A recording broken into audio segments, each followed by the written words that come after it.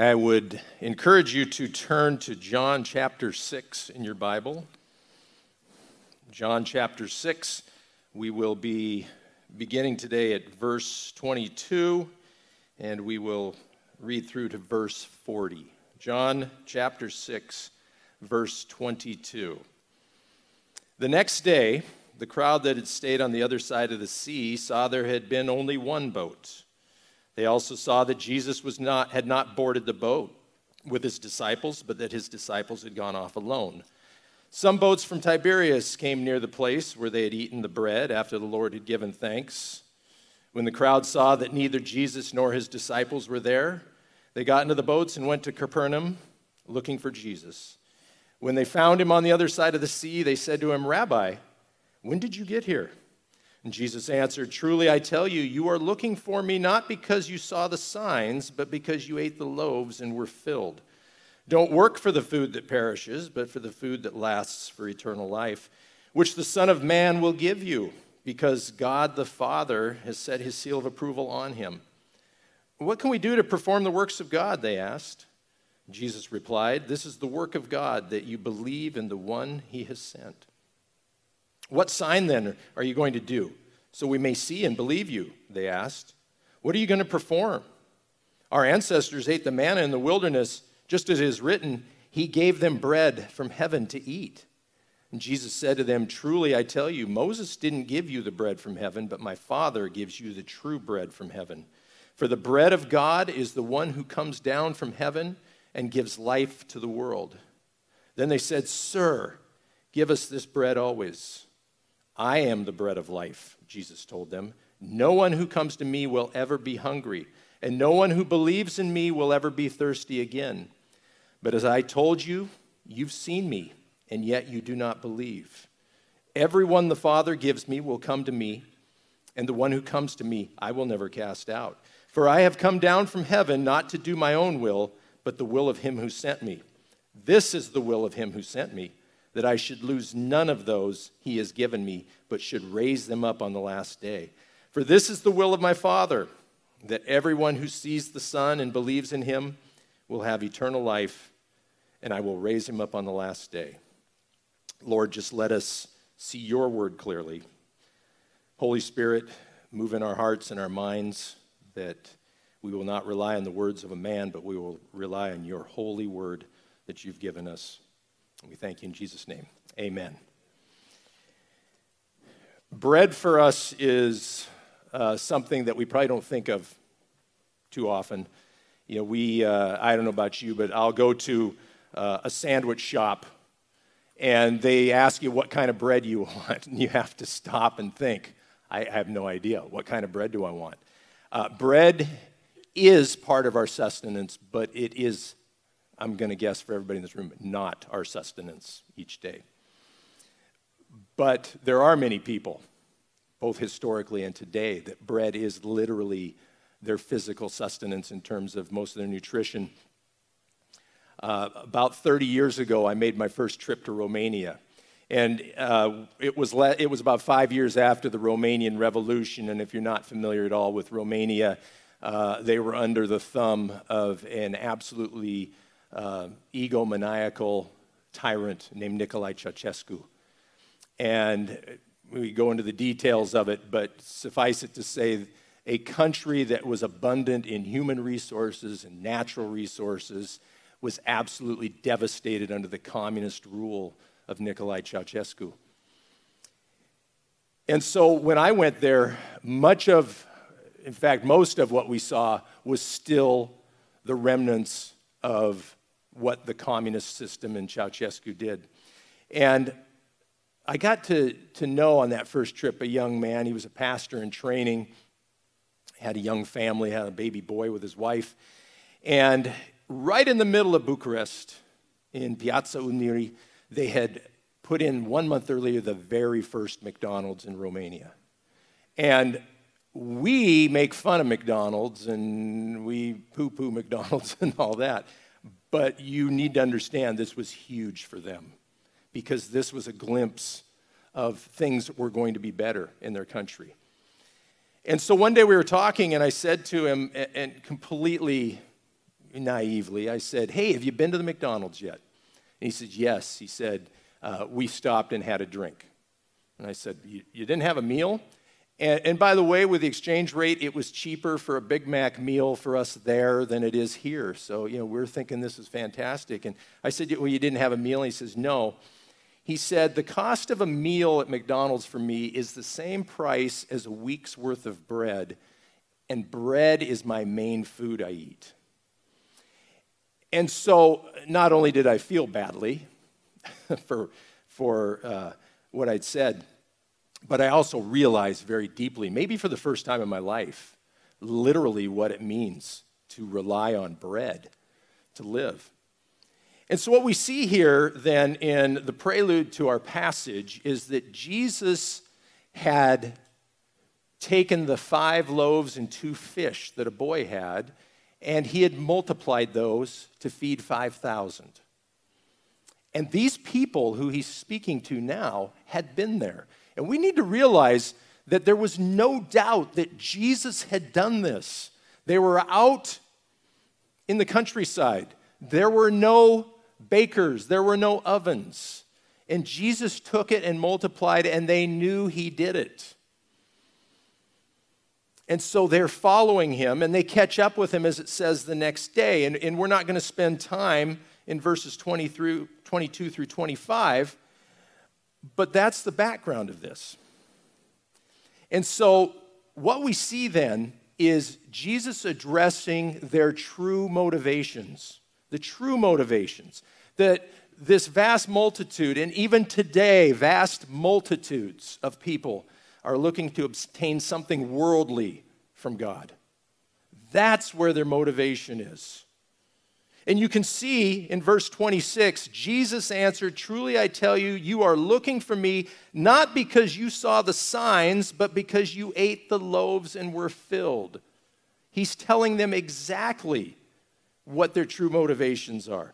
Don't work for the food that perishes, but for the food that lasts for eternal life, which the Son of Man will give you, because God the Father has set his seal of approval on him. We're going to move to that part a little later, but right there he's telling them that God has made Jesus Lord to bring his will to the people. And Jesus says this, and this reflects very often how we think. The response in verse 28 is, what can we do? What can we do to perform the works of God? Settle on that sentence for a little bit. It's easy to read right over things in here. What can we do to perform the works of God? They asked. We are going to perform the works of God. Just tell us. And Jesus replied in verse 29, this is the work of God, that you believe in the one he has sent. Jesus has already told them he is the one that God has sent. Their response to that is, what can we do? And he tells them very clearly, there is only one way they can do anything. But they don't get it then. And look what they say in verse 30. What sign then are you going to do so we may see and believe you? Wait a second, what sign are you going to do? The day before, he had done a sign that was undeniable. And yet they're asking, what sign then are you going to do so we may see and believe you? What are you going to perform? Our ancestors ate the manna in the wilderness. Just as is written, he gave them bread from heaven to eat. Well, they were their ancestors. These weren't the people who were in the wilderness with Moses. But they have maybe conveniently forgotten what exactly their ancestors did in response to what God did. Remember that after Joseph, after a period of time, there came a king, and he enslaved the Israelites in Egypt.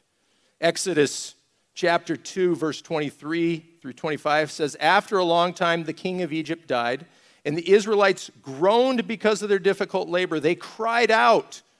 This is important. They cried out, and their cry for help because of the difficult labor ascended to God. God heard their groaning, and God remembered his covenant with Abraham, with Isaac, and with Jacob. God saw the Israelites, and God knew. God was with them. And then in Exodus 3, verses 7 to 8, the Lord said, I have observed the misery of my people in Egypt, and I have heard them crying out because of their oppressors. I know about their sufferings, and I have come down to rescue them from the power of the Egyptians and to bring them from that land to a good and spacious land, a land flowing with milk and honey. Notice he will provide the physical needs, the territory of the Canaanites, the Hittites, the Amorites, the Perizzites, the Hivites, and the Jebusites. And then God proceeded to take them out of Egypt with miraculous acts. 10 different judgments he brought on Israel, or on the Egyptians. And the Israelis saw this. He led them out, all of them, and through a miraculous act, he parted the Red Sea. They saw this. They were in the middle of it. They walked right through the middle. And then he brought the sea back down on the Egyptian armies. They had seen all this. They had observed all this. And yet, that's not enough. Because it doesn't take very long. We see in Exodus 16, verse 3, the Israelites said to them, this is Moses and Aaron, if only we had died by the Lord's hand in the land of Egypt, when we sat by pots of meat and ate all the bread we wanted. Instead, you brought us into this wilderness to make this whole assembly die of hunger. They're blaming Moses. God brought them into the wilderness. But notice their collective memory has quickly changed. From their groanings and their misery, now they look back fondly. At least we had pots of meat and ate all the bread we wanted. So God provides for them what we call manna. And by all accounts in the Bible, manna was a very pleasant food. He provided for them. He said, this is all you need. Collect it for 6 days. On the 6th day, collect a double portion, and that'll hold you over for the Sabbath, because you're not to collect on the Sabbath. However, that's not enough.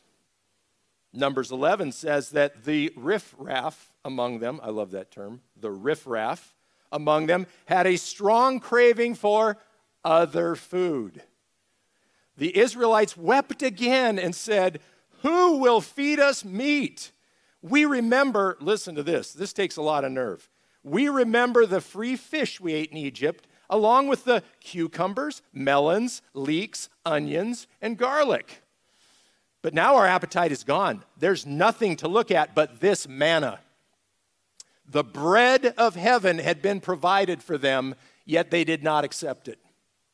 Notice how their story had changed. Before it was just pots of meat and all the bread we ate. Now it's all kinds of good foods we had in Egypt. God was not enough for them. He was not their bread of life.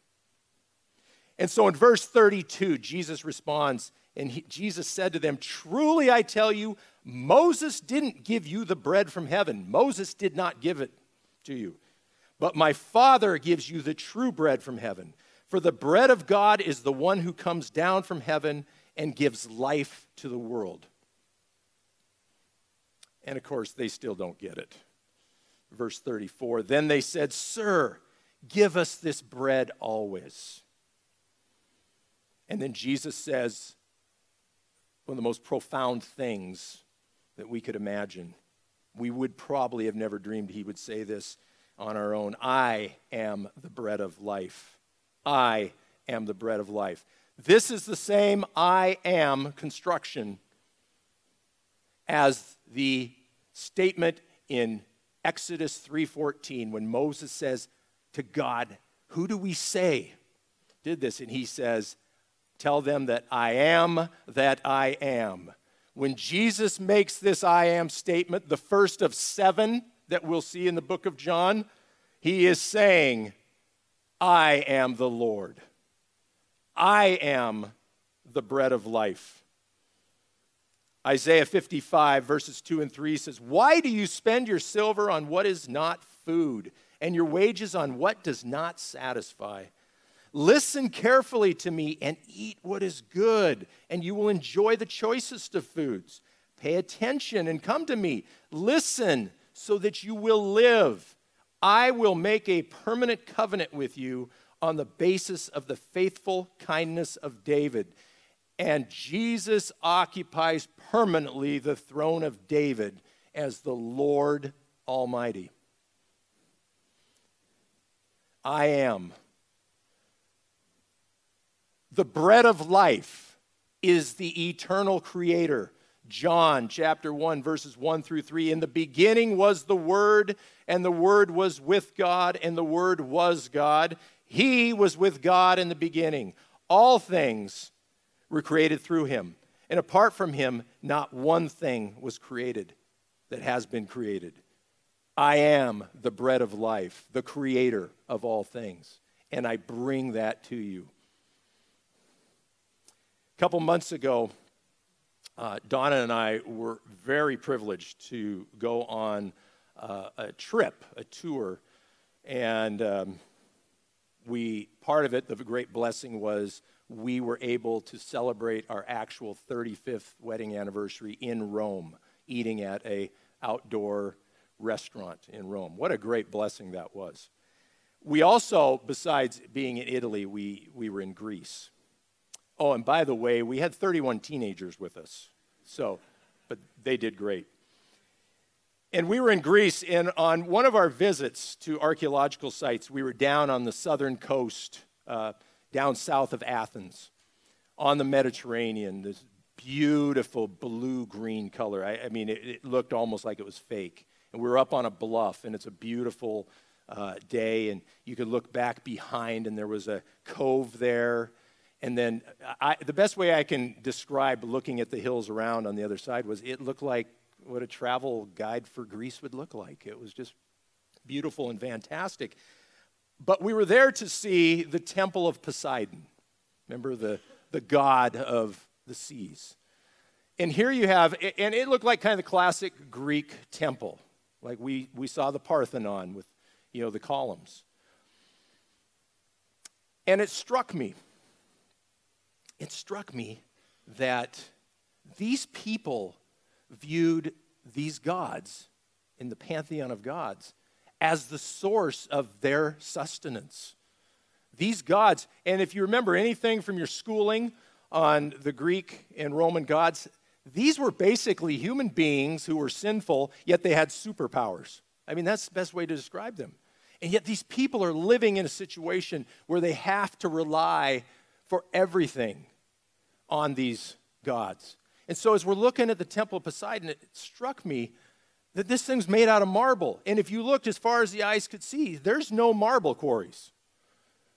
These columns that they did in parts that weighed thousands and thousands of pounds were taken from miles and miles away. I don't know how far. Couldn't see anywhere there's a marble quarry. And they were carved finely in precision and assembled in precision. And they went to all of that effort, misguided as it was in false gods. But they went to all that effort because they saw this as the source of life for them. The gods provided life. And I sat there, I stood there looking at it, and I thought, and then let's look at 21st century evangelical Christianity. We wake up on a Sunday morning, we don't feel like going to church. We'll just watch it online. The bread of life that we say we believe in is not important enough that we're going to get out of our pajamas and come to church. Or if the Seahawks have a 10 a.m. game, we're not going to church. Yet these people, for false gods, did that because they saw that as life. People can see Jesus and still not know who he is. Now, if we look at verse 35, I am the bread of life, Jesus says, no one who comes to me will ever be hungry, and no one who believes in me will ever be thirsty again. And then he inserts this in verse 36. But as I told you, you've seen me, and yet you do not believe. We just went over that. They had seen him in action. They were with him, yet they did not believe. Jesus addressed this directly in the Beatitudes. Matthew chapter 7, verse 21 through 23 says, not everyone who says to me, Lord, Lord, will enter the kingdom of heaven, but only the one who does the will of my Father in heaven. On that day, many will say to me, Lord, Lord, didn't we prophesy in your name, drive out demons in your name, and do many miracles in your name? Then I will announce to them, I never knew you. Depart from me, you lawbreakers. Refers back. What can we do to perform the works of God, they asked. Right there, Jesus says, he didn't deny that they had done those things, but he said, away from me, I never knew you. Depart from me, you lawbreakers. That's a condemning statement. Os Guinness wrote a book about 30 years ago called Fit Bodies, Fat Minds. And to sum it up, it was a critique of modern evangelical Christianity. And in this book, he makes a statement, and he says, of all the, under the umbrella of Christianity, evangelical Christians are the most worldly of all,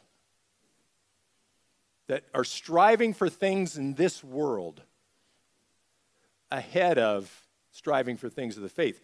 Hence the title, Fit Bodies, got to be in shape, Fat Minds. And 30 years ago, what we see today had already begun. But he looks at on the dawn of the internet as we know it, and it's amazing. I just reread the book a couple months ago. He's talking about what it's going to look like, and he does a pretty good job. And so what we see then is in evangelical Christianity today, we see a position that has been taken that what acts can we perform to bring people to Christ? What acts can we perform? Juvenal, who was, and that's not juvenile, it's Juvenal, who was a poet in 1st and 2nd century Rome. He was actually a satirist, and he wrote in Satire 10, he coined a term called bread and circuses. And what he was speaking specifically to was politics, the political life. But his point was this: give them bread, give them entertainment, and they'll be happy. Bread and circuses. And how much do we see today in evangelical churches that reflects bread and circuses? Give them what they want, make sure they're filled, and give them some entertainment, make them feel good, and we're doing our job. R.C. Sproul was asked the question, is there a place for Christian entertainment? And he said yes, but not on Sunday morning. And so what we see then is we see people usually not called preaching, usually teaching, speaking, something like that. And they are giving the people what their itchy ears want. They're using gimmicks and all kinds of bells and whistles, and the focus is on great communication for today's world and saying things that are really important for people, but not what is really important for people, and that is the Word of God. We see what's happened with music, where if you turned the volume down and couldn't hear the words, you would think it's a rock concert. It's putting on a show, make people feel good, make them feel like they're out in the world. We don't want to make them feel too much like they're wholly committed to God. Now, that's not the only picture of what's happening today. And this was really difficult because I kept saying, I've got to get to the positive, I've got to get to the positive, and it's coming big time. But I think I've got friends, I've actually got a daughter and friends who are pastoring a church, and you go to their website, and what's it say on the front of their website? It's all about Jesus. They got a banner hanging out on Sunday morning. It's all about Jesus. It's all about Jesus. He is our sustenance. And it is not up to us to try to entice and do things to bring people in just to get them in the door. It is our job to proclaim the gospel of Jesus Christ and live a life that reflects truly the fact that we believe that Jesus is the bread of life. And then when we get to verse 37, now we get to the good news. You've heard it before. The gospel, we've got to have the gospel, the good news, but we've got to hear the bad news first, and now we have the good news. Everyone the Father gives me will come to me, and the one who comes to me I will never cast out. For I have come down from heaven not to do my own will, but the will of him who sent me. This is the will of him who sent me, that I should lose none of those he has given me, but should raise them up on the last day. For this is the will of my Father, that everyone who sees the Son and believes in him will have eternal life, and I will raise him up on the last day. That is the good news of Jesus Christ. All those who God brings to Jesus are assured of gaining the bread of life. And notice the important function there. It is God who brings them. God who brings them. We have studied Romans, and you may remember Romans chapter 8, verses 29 through 30. For those he, speaking of God, foreknew, he also predestined to be conformed to the image of his Son, so that he would be the firstborn among many brothers and sisters. And here's our assurance, and those he predestined, he also called, and those he called, he also justified, and those he justified, he also glorified. That is the assurance we have. Later in the book of John, in chapter 10, Jesus says this in verse 27 through 30, my sheep hear my voice. I know them and they follow me. I give them eternal life, and they will never perish. No one will snatch them out of my hand. My Father, who has given them to me, is greater than all. No one is able to snatch them out of the Father's hand. I and the Father are one. And as we look at verses 37 through 40 over and over again, the Father gives me. It is the Father's will. It is the will of him who sent me. But this is the will of my Father. It is the will of God that people will come to Jesus Christ. And we cannot push it along, and we cannot subvert it. So what we need to do is in this place on Sunday morning is worship the Almighty King. We do not need to try to lure people in. We need to come together as God's people and worship on Sunday morning. That is the call we have. If we read the early church, and everybody talks about we need to be like the early church, all they did was come together regularly, and in fact, early on, at least every single day. I'm not promoting that. And what they did was they worshiped Jesus Christ. And what happened? On a day when Peter preached the gospel, 3,000 came. Notice there is absolutely nothing in there about some kind of strategies they used. It's all about Jesus. Jesus is the bread of life. When Jesus prays in John chapter 17, he starts out by saying this. He looked up to heaven and said, Father, the hour has come.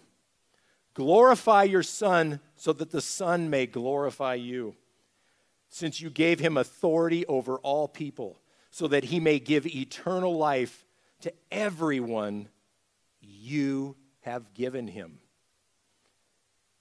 He has given us to Jesus, and Jesus has assured us eternal life. And this morning is a time for everybody to look at the words, I am the bread of life, that whoever comes to Jesus will never hunger, will never thirst. And we need to take an inventory and say, is that what we really believe? Is that what we really believe based on what we say and what we do? When we walk out of this place, are the words coming out of our mouth reflecting that Jesus is our bread of life? Are we spending more time talking about the issues of the day and how we can solve those issues by doing all kinds of different things? Or are we talking about we know the solution of the day? The solution is Jesus Christ. And that's how we're going to live. And yes, we will participate, and we'll participate in a way that glorifies God. But that is not the solution. The solution is not our system. The solution is God's plan. He's put it in place, and he has said in his words that those he's called, that Jesus has taken in, can be assured that they will always be in his presence. Let's pray. Thank you, Lord, for your word.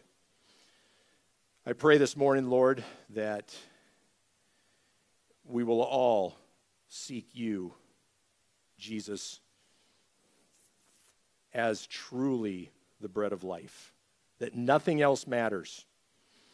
Nothing we can try to perform or nothing we can try to design matters if you are not the bread of life. Let us then do the things that you've called your church to do firmly and specifically in the light that you are sovereign and you have decreed all things. And we are called to come alongside as you lead us in the path that gives you glory. We thank you in Jesus' name. Amen.